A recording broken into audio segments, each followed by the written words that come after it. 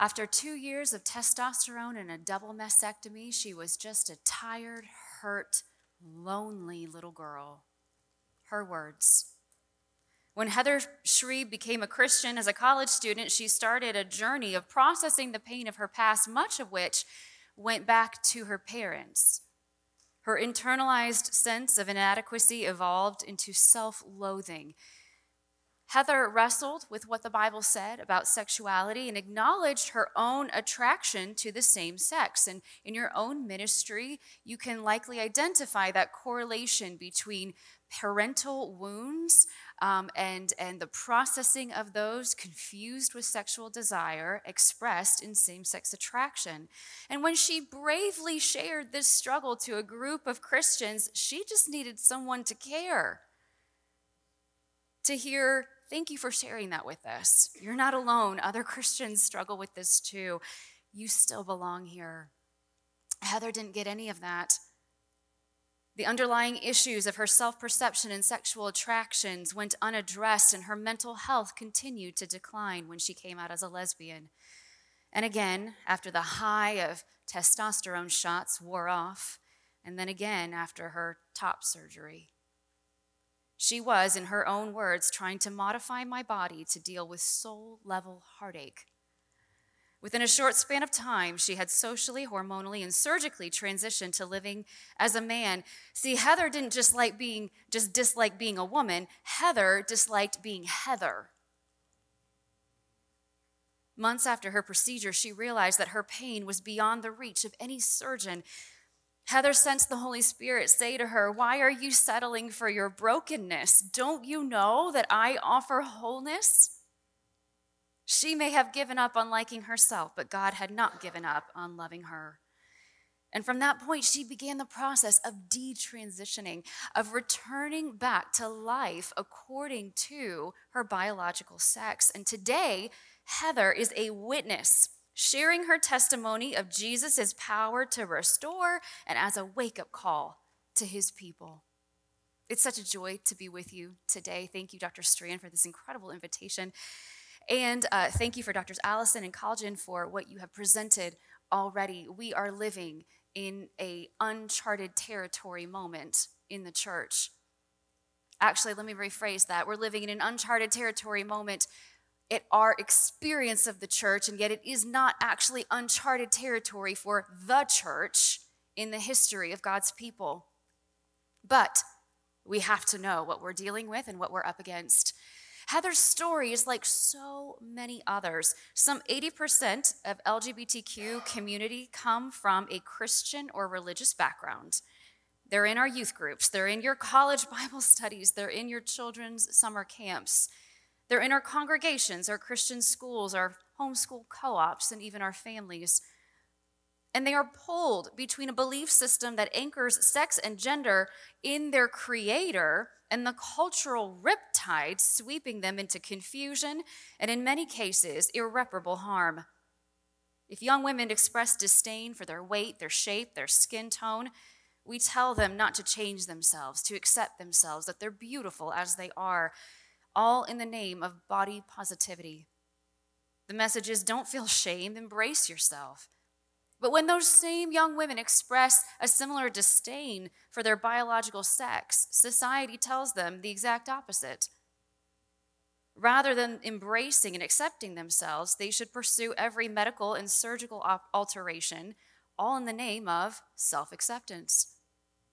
Separate biological self from the gendered self, and the only determining factor for your gender identity is the psychological self.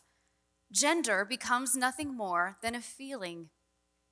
With males and females assuming that despite their complex biology, despite sex differences that affect far more than our reproductive systems alone, that they know what it feels like to be the opposite gender. And every perception is considered legitimate. Demigender is the idea that you are sort of half woman, but not really. Blank space gender, in which someone describes their sense of gender as nothing more than a blank space. And then others are expanding terms to include things not limited to just humanity. In other words, they're saying that their sense of gender, their self-perception, also somehow ties into plants, animals, or other objects. So for instance, cat gender is another one. If you're familiar with furries, you should be. Google at your own risk. But cat gender is the idea that someone's usually girlhood is bound up in the identity of a cat.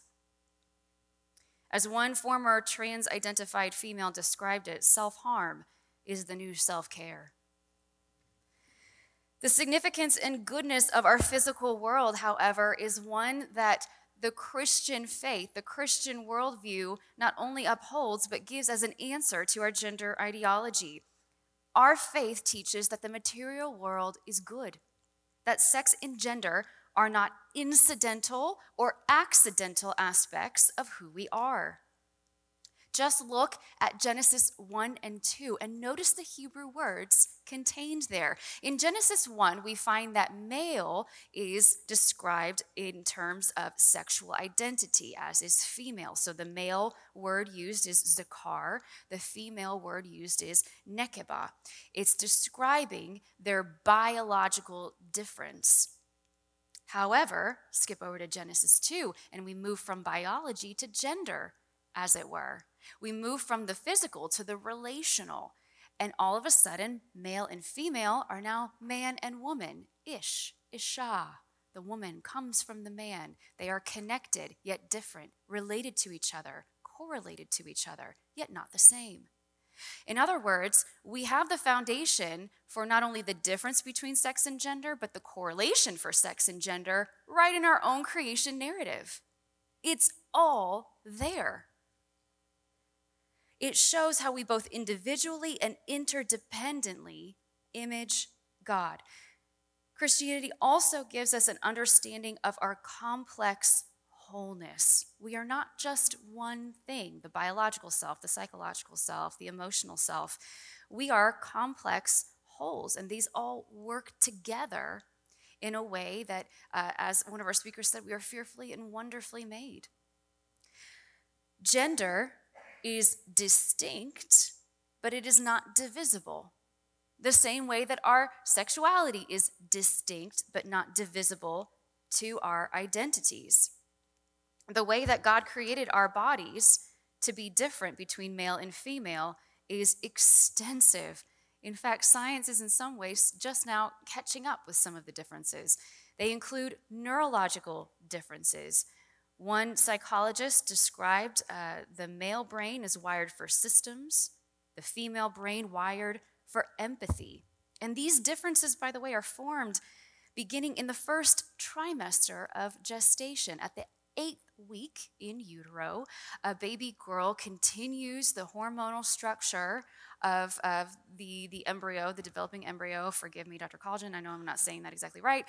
But the male baby has a surge of testosterone in the 8th week, and that surge of testosterone guides its development. In other words, this idea of nature versus nurture, it's not either or, it's both and. The body informs our gender identity. Empathy-wired baby girls express themselves as girls within an hour after birth. Less than 1 day old, female newborns are more responsive to the cries of other babies. Within her first few days, she will prefer to look at people rather than objects. Baby boys, you can try to stare and make eye contact, and there's like, what, is that a plane? Is that a ball moving? God wired the male brain to be more attuned to systems and movement and motion and objects. And the baby girl's brain is wired for connection and empathy and eye contact. In fact, by just a few months old, a baby girl will have what's called mutual facial gazing increased by 400%. She's wired to observe feelings. In fact, this is kind of funny if you're a girl dad, any girl dads in here? At 18 months, a girl can tell if someone is listening to her by interpreting the person's facial expression. You laugh because you know it's true. And as her brain develops, she becomes even more perceptive to emotions, a greater sensitivity to social cues and faces. That's just the neurological and emotional. The differences between even the muscular system are incredible and also designed to help us fulfill our purpose as male and female. The female muscular system, for instance, contains about a third more what's called slow twitch fibers than men's muscles, as well as a greater density of capillaries. So here's where that is important. This enables women to sustain force for an extended period of time, but not to have a significant burst of force. So in other words, she probably can't pull a car by a rope, but she can endure sustained contractions without quitting. This is all designed at the fiber level of her muscles. The female body is structured and organized around sustaining and gestating new life. These differences go far beyond what a surgeon can reach. Dr. Allison referred to common capacities and properties that are expressed in gender-specific or gender-informed ways, and that is one way that our biological differences guide or inform our gender expression. In other words, who we are in a gendered social sense is an expression of who we are in a sexual physical sense. We are complex wholes. We are, however, up against some ideologically combustible combinations. Now, think about these ideas a lot like the cleaning products in your house. You might have some bleach, some baking soda, some vinegar, some ammonia. I was known as kind of the domestically challenged one in my family, and so when I would pick up cleaning products, my parents made sure I knew if you mix bleach and ammonia, bad things are going to happen. The trouble is these are common things, so common that we don't notice them, yet when they combine together, they create a toxic air, one that we breathe in and don't realize how affected we are by it. I'm drawing from Carl Trueman's book, Strange New World, which is a kind of a distilled version of Rise and Triumph of the Modern Self. I encourage you to read both, but Strange New World is especially great for people in your ministries who might be a little intimidated by the tome that is Rise and Triumph of the Modern Self. A few of the ideas that are affecting us and creating combustible combinations, postmodernism. I won't belabor these because I know that you're familiar with them, but it is the idea from which we get your truth is your truth. Speak your truth. It's true because it works for you. Not only does postmodernism claim that objective truth doesn't exist, it claims that if you are making some type of authoritative statement, such as God created people, male or female, that is both arrogant and bigoted because objective truth is beyond our reach. We can't grasp it. We can't attain it. We're too infected by our subjective cultural influences. So, in other words, all religions are just opinions and products of culture, not reflective of some type of transcendent truth.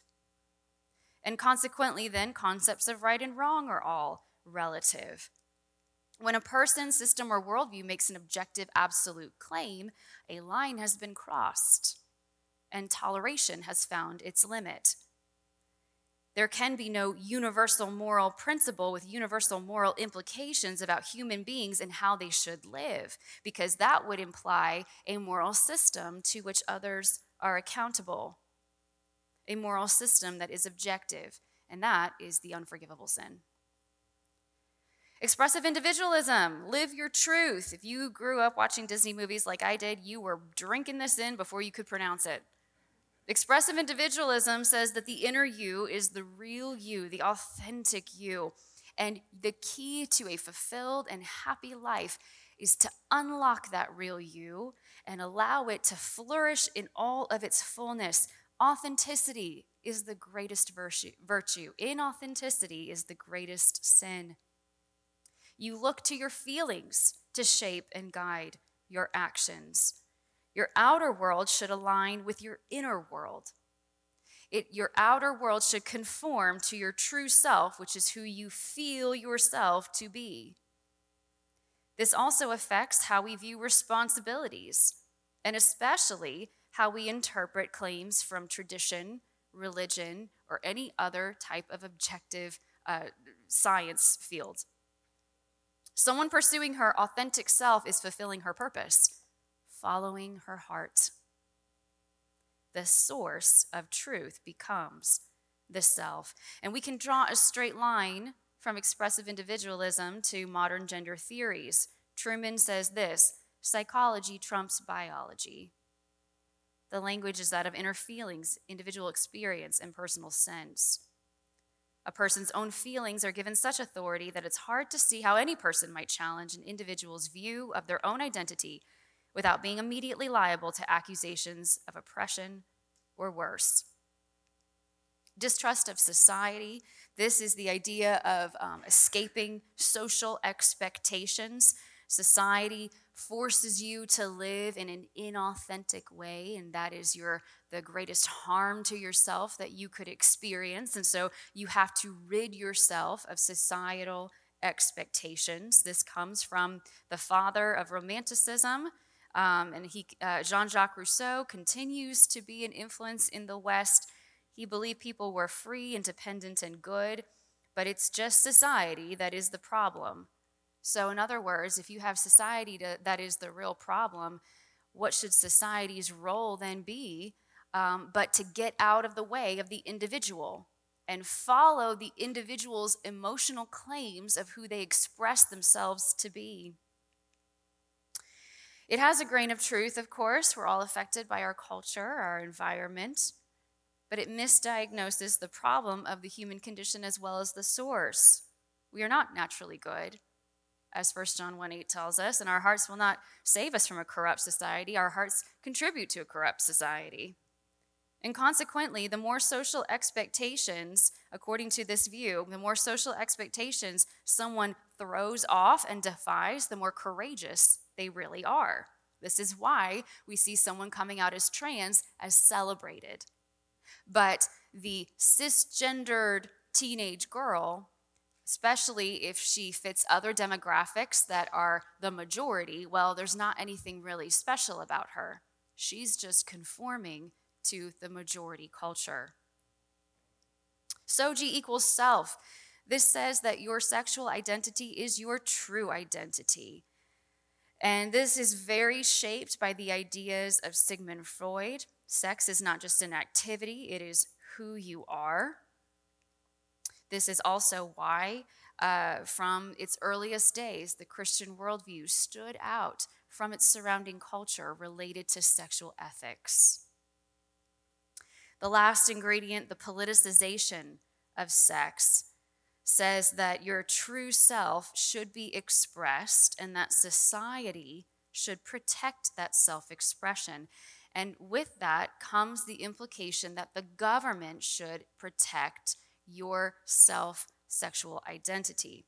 It becomes a political issue. Once sex becomes who you are, it also is politicized because all identities end up becoming political.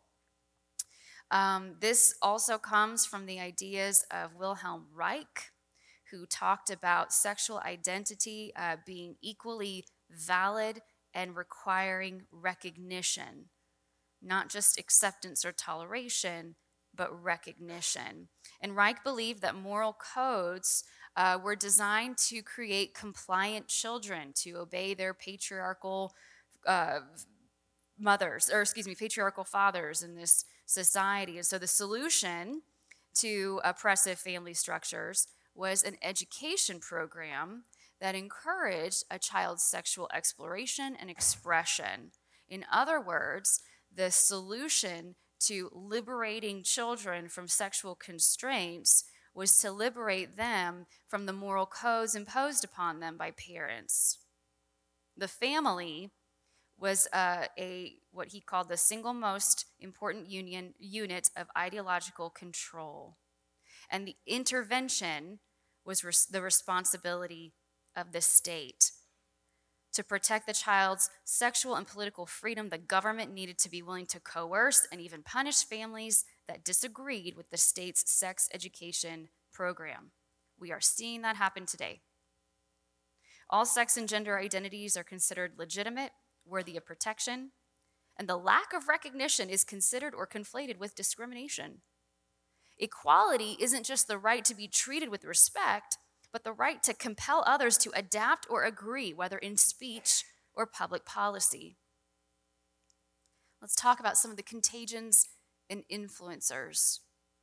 The first is rapid onset gender dysphoria. You may be familiar with the research of physician scientist Lisa Littman. Now, Lisa Littman is not religious, she's not conservative, but she was derided by trans activists for the results of her research. Lisa Littman wanted to know why all of a sudden in the last few years, teenage girls were expressing transgender identity and gender dysphoria when previously they had no expression of that during their childhood.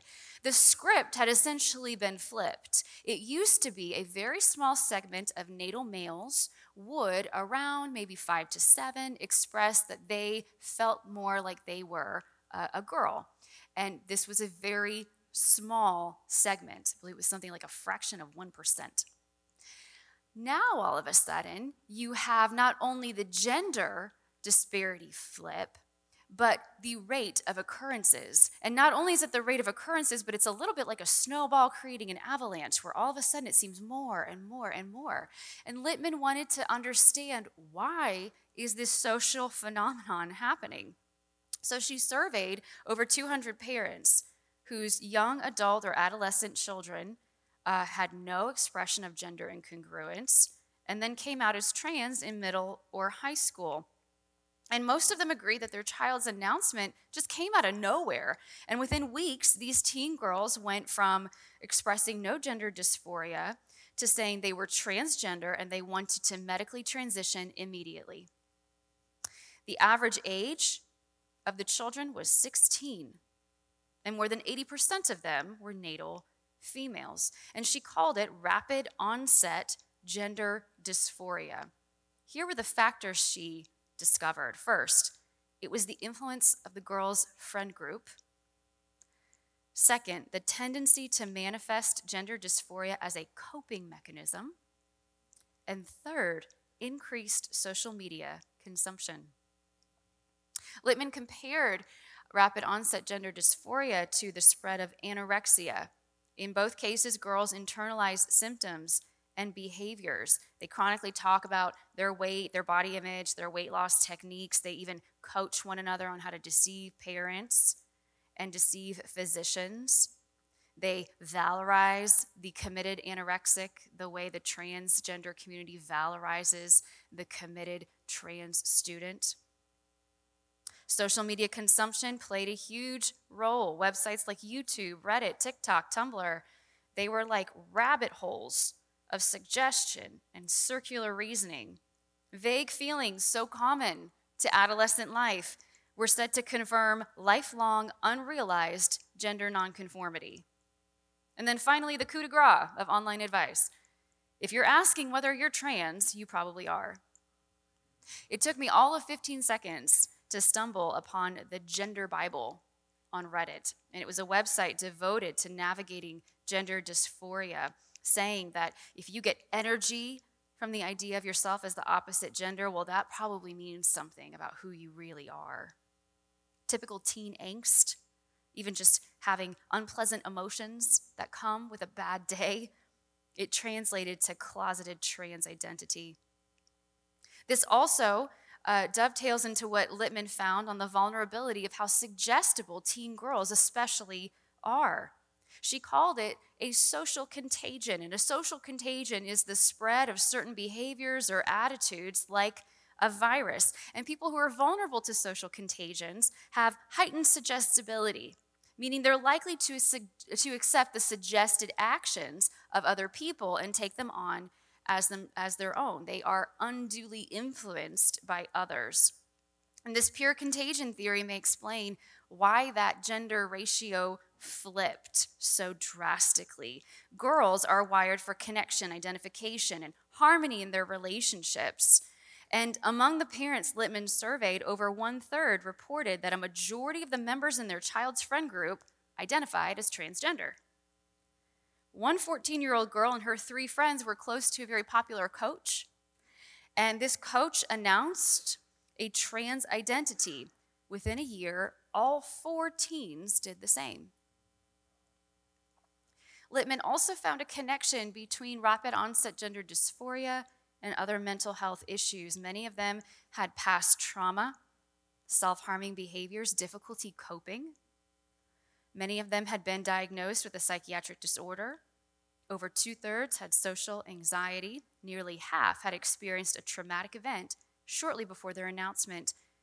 A parent's divorced, death in the family, rape, harassment, an abusive romantic relationship, a breakup, bullying, changing schools, serious illness, some type of emotionally traumatic experience, and their trans identity became a coping mechanism.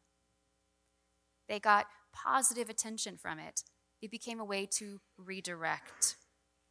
I've lost count of how many girls all of a sudden became transgender as a result of psychological survival from sexual abuse.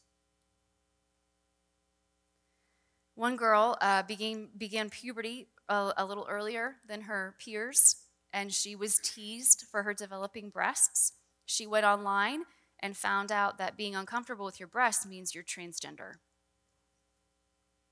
Psychologists have a name for this. It's called psychic epidemics. Sounds kind of scary, but here's what it means. It means that there are manifested symptoms that people latch onto as a way to get help for their own issues. So the distress is real, the psychological need is real, but they see someone getting help and positive attention because they have certain symptoms, and they decide to kind of co-opt those and take them on as their own. And all of a sudden, these symptoms catch on, and they become what one doctor calls the new social script. By the way, suicide among trans-identified people, some psychologists are warning that this is also becoming the new social script. If you tell teen girls that if they don't get hormones or a breast binder or surgery that they're going to become suicidal, and then their parents object to those treatments, it's like you are creating, through the power of suggestion, a suicidal teenager. To be clear, the psychological distress is real. The anguish is genuine. Even psychologists who think this gender dysphoria craze is a social contagion or psychic epidemic acknowledge that the mental suffering is real.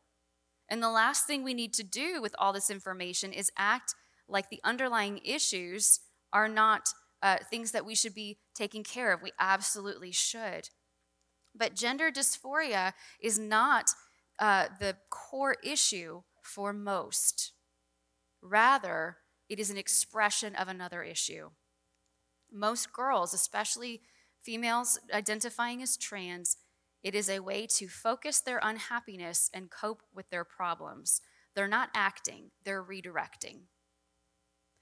Social media saviors. Oh my goodness, the correlation between social media and overnight trans identity is striking.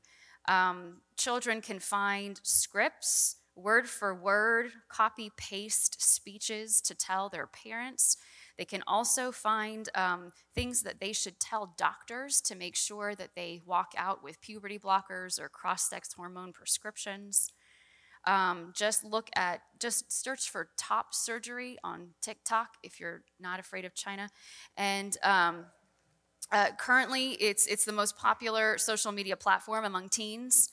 If you go search top surgery, you will find so many pro-trans videos with millions and millions of views. There are so many young women who went down the transgender rabbit hole, detransitioned, and can link this struggle back to social media use. One girl a pastor's wife told me about. She was raised in the church. Her parents are both doctors, and they allowed her to have the cell phone unrestricted. And within a few months, she said that she was transgender and an atheist. There's a reason that Silicon Valley billionaires forbid or highly restrict screen time for their own kids. Neurologist Frances Jensen has studied adolescent brain development, and she found the correlation between vulnerability and suggestibility with social media and the age at which that brain is developing. So adolescents, they're moody, impulsive, they can't yet make responsible decisions, especially ones that involve risk. They get this wealth of new stimuli through social media, and before their brain is fully formed, they do not yet understand watching this video might affect me in a way that is not yet responsible or I can't handle. The cure for all of this rapid onset gender dysphoria is much worse than the disease. For instance, affirmative therapy is now the prevailing standard of care. Affirmative therapy, or gender-affirming care, says that the therapist not only agrees with how the patient feels, but agrees with the patient's self-perception. Not just you feel like a girl trapped in a boy's body, but you actually are a girl trapped in a boy's body. They follow the patient's lead. It goes beyond compassion and sensitivity, which we would want for every counselor to give, and instead, it allows the patient to set the terms for their diagnosis and treatment. And this is affirmed and sponsored by organizations like the American Psychological Association and the American Academy of Pediatrics. By the way, there's an article, a website called Healthy Children, sponsored by the American Academy of Pediatrics, that says children have a stable sense of gender identity by 4 years old. No long-term studies can claim this. In fact, the data demonstrates that the very stage of human development that is most clarifying for gender identity is what gender-affirming care is preventing: puberty. Most gender dysphoric children grow out of that gender incongruence by the time they reach puberty. Not a statistical gamble either, 80%. That's why, up until a few years ago, the general approach was called watchful waiting. Don't try to necessarily force the child, but allow nature to take its course. And it did, at 80%. Now, however, if you were to suggest watchful waiting, you are bigoted and potentially an unsafe person for your child. It is happening. It has happened in Canada. I think we're starting to see some of it now, where the parental rights are being challenged if a parent dissents to gender-affirming care. We just had a case like that in Texas. The father has lost his parental rights. His mother, the child's mother, has taken the child to California, where the son is transitioning to life as a girl. This method of watchful waiting was incredibly effective, but now, puberty blockers are being prescribed earlier and earlier. In other words, the one natural stage of life that is healthy and good and not a disease that needs to be pathologized, the one stage of life that is clarifying for a child, is being suppressed, treated, and regarded like a disease to escape. Healthy, normal biological development and function is not allowed to continue to develop. And so some girls who go to a gender therapist may be feeling uncomfortable with their changing bodies, or another one feeling uncomfortable with the sexual attention they recognize they get from older men. They express that, and in our gender hypercritical world are said, well, perhaps you must be transgender. Any approach other than affirmative care is condemned as conversion therapy. And conversion therapy, it used to be regarded as like a cure for someone's same-sex attractions, something that many Orthodox Christians would not ascribe to today. Rather, you can be a same-sex attracted Christian who lives chastely and God-honoring in your life in celibacy. However, now conversion therapy is being conflated with anything other than unqualified assent.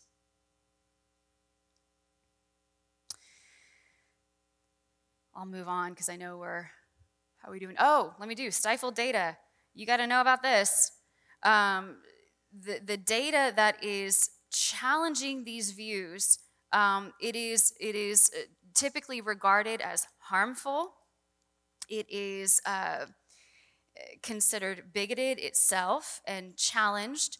But you need to know that there are studies demonstrating that post-gender affirming care leaves the patient worse than pre-gender affirming care. And I'm using that term, gender affirming, as it is culturally.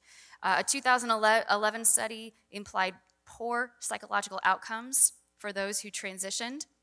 A 2014 study found that post-operative transsexuals were 19 times more likely to commit suicide.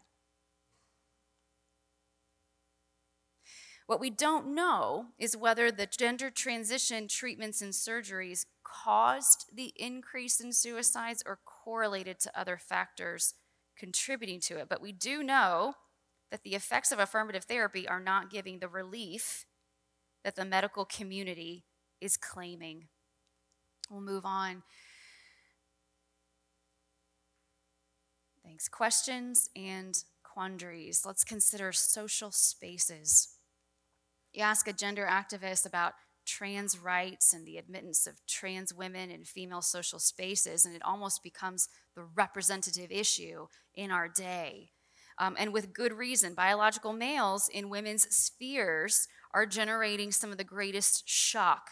There was a case not too long ago where a woman took her daughter to some type of health spa, and there was a man cross-dressing as a female, identified as a woman, and was permitted to go into this woman's locker room. He exposed himself to the teenage girl, and the establishment sided with the biological male. We've lost our minds. A female should be free, according to some critical of this idea, a female should be free to withhold her consent to share intimate space with biological males. This is affecting women's equality in privacy. And it's not just high school female athletes getting elbowed out of scholarship opportunities. It is female rape care centers that are being forced to share space with biological males who are presenting themselves as females. So in other words, in our first full circle of gender equality since the 1960s, what gender equality has managed to achieve is a world in which a woman is yet again silenced and told that her feelings and autonomy do not matter because of a biological male claiming the right to be in that social space. Gender equality, behold thy triumph. And this is what happens when we try to achieve social equality by means of just redistributing power. That's what's happened, as opposed to understanding gender equality through the lens of Genesis and the foundation that we are created in God's image. This is also happening, especially in the UK, women's prisons. Be prepared for that to occur in our world as well. The poison of pornography, it is impossible to discuss gender ideology and trans culture without pornography. Let me go through this very quickly. First, a lot of girls who call themselves trans, they have viewed violent pornographic material at a young age, and they are terrified. They are terrified about having sex with a man. And so sexually active girls between 14 and 17 years old, about 13% of them have reported being choked during sexual activity. This is a result of the poison of pornography. One therapist works with a lot of trans adolescents and says that her patients are pretty freaked out by porn, and porn played a big role in their new identity. For the sake of time, I won't go through all of this, but you will want to familiarize yourself with a term called autogynephilia. Autogynephilia is translated love of oneself as a woman. If you remember that 2015 film, The Danish Girl, that was based on a true story. And there is a genre of porn that a teenager can stumble upon, and it essentially portrays men in a feminized form, and it tells the viewers that they have participated in a sexually submissive action just by viewing this pornographic material. It is being used, it is dark and demonic, it is being used to plant the suggestion that men who watch this are actually women. It is very different from the child who has transgender identity or confusion. This is why it's so very important, and if you start to talk about this, be prepared, because you're going to be said that you are being horribly bigoted and calling trans people perverts. The reality is, among males, there are a few who are genuinely gender confused, and there are probably a lot more who are addicted to pornography and have stumbled upon something that is causing that confusion. Third, trans-identifying teens are extraordinarily vulnerable to the pornography industry and being victimized by it. I can't imagine the struggle of having a gender-confused child, but ostracizing and kicking them out of the community of faith is only going to make them more vulnerable to being embraced by the LGBTQ community. Keep in mind, they're a community. And oftentimes, sadly, they outdo the church in hospitality. Transgender adolescents can be isolated from spiritual and emotional support and become quickly exploited. Transgender porn is one of the most viewed categories, and in the last 3 years, Pornhub reports that it's the 5th highest search term. The education system is something you need to know about. The education system in public schools, depending on your city and state, is really becoming an indoctrination system for gender ideology.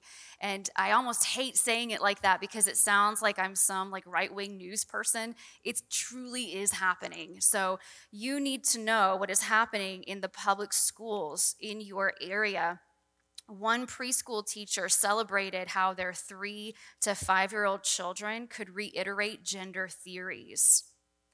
3 to 5 years old, she said today at the lunch table, the topic of gender and genitals came up. And one of our students looked up and said, well, I'm a girl today, but I know my teacher isn't. They're non-binary. 3 to 5. Elementary school children are taught things like the gingerbread person. I'll let you look that up. And it is kind of a separation of gender identity expression and biology. And they are taught this at a young age. In California, gender identity instruction starts in kindergarten. Parents can opt out of sexual health lessons that discuss sexual organs and their functions, but parents may not remove their children from lessons on gender identity. As of July 2020, public schools in several states were introducing curriculum to 3-year-olds on the meanings of gay, lesbian, or transgender. You will want to know about the book I Am Jazz, the children's book I Am Jazz, and how it is read to very young children. You will also want to know about an organization called Pride Less Prejudice. Pride Less Prejudice is a publishing company that produces pro-LGBTQ books for children and sends these book bundles for free to elementary school teachers. Things like helping understand gender nonconformity and accept it. You know, worm loves worm. Which one's going to wear the dress? Which one's going to wear the tux? It doesn't matter. They love each other. These are geared for pre-K to 3rd grade and then 1st through 5th grade. Another thing related that you will need to know, there's a curriculum from Rights, Respect, Responsibilities. That's the organization. They introduce children to gender fluidity at 6 and 7 years old. It is a K-12 program, and it has been adapted and implemented in several states. It is worth looking at what the public education program for gender education and sex education is teaching in your community. And what do we do with that? I think we should see a complete revolution of Christians in local and state level public service. Why not the people in your church on school boards and city councils and state legislatures? Teachers are some of the most selfless people. I'm a public high school graduate. I'm not, please don't hear me being disparaging towards teachers, but you should also know that teachers' unions are no friend to biblical concepts of male and female.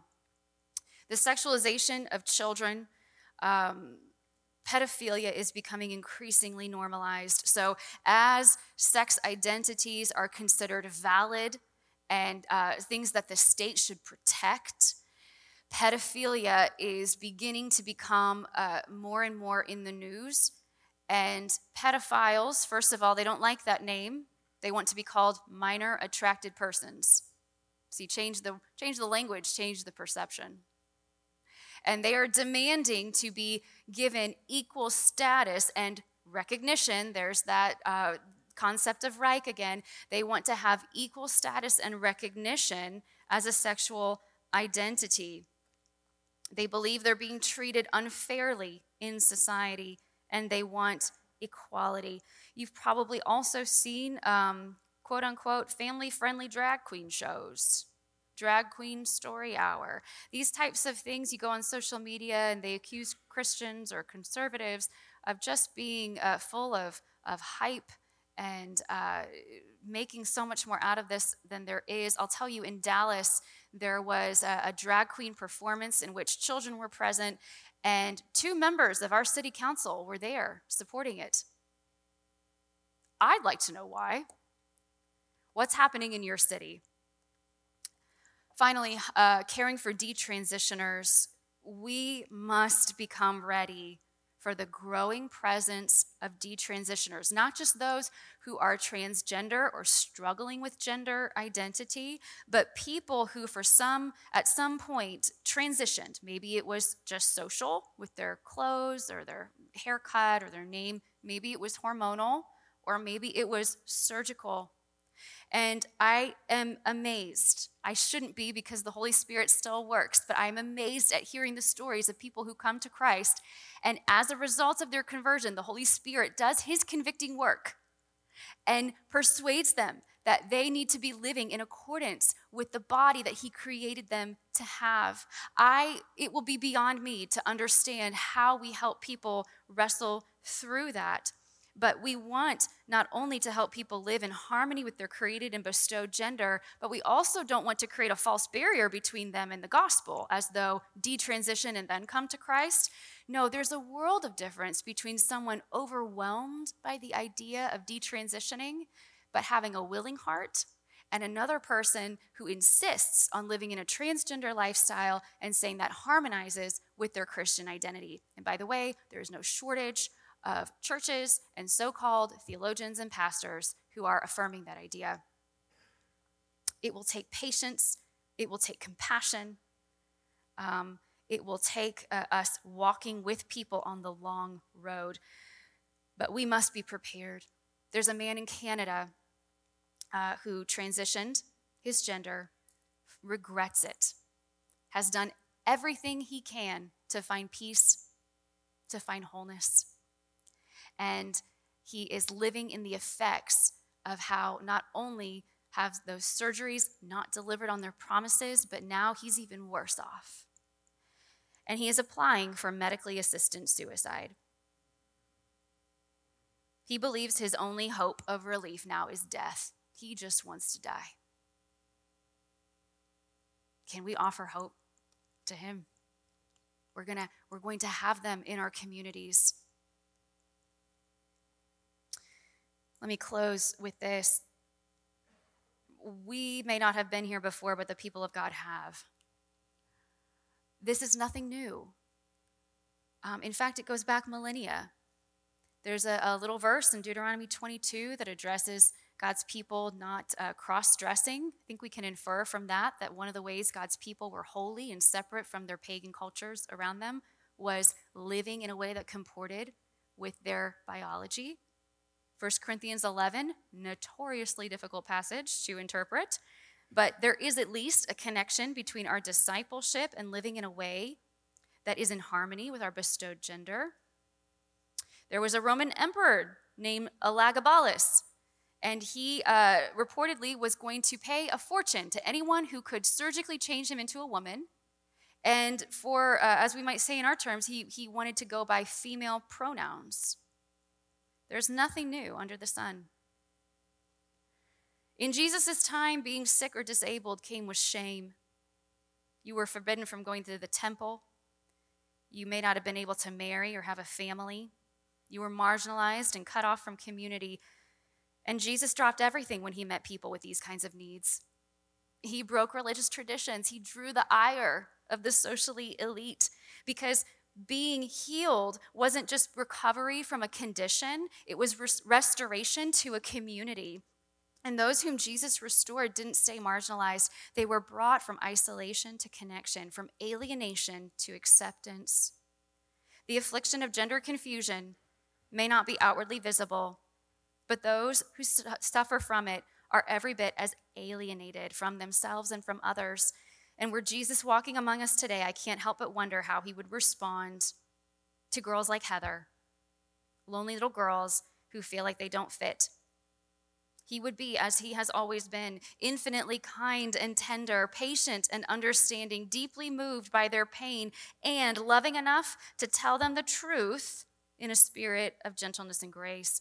We are his representatives, his ambassadors, his messengers, entrusted with good news. They do not have to settle for their brokenness. He offers wholeness. And he gave his own body to recover and restore those who feel disconnected from their own bodies. And even more than that, he brings us into the body of Christ.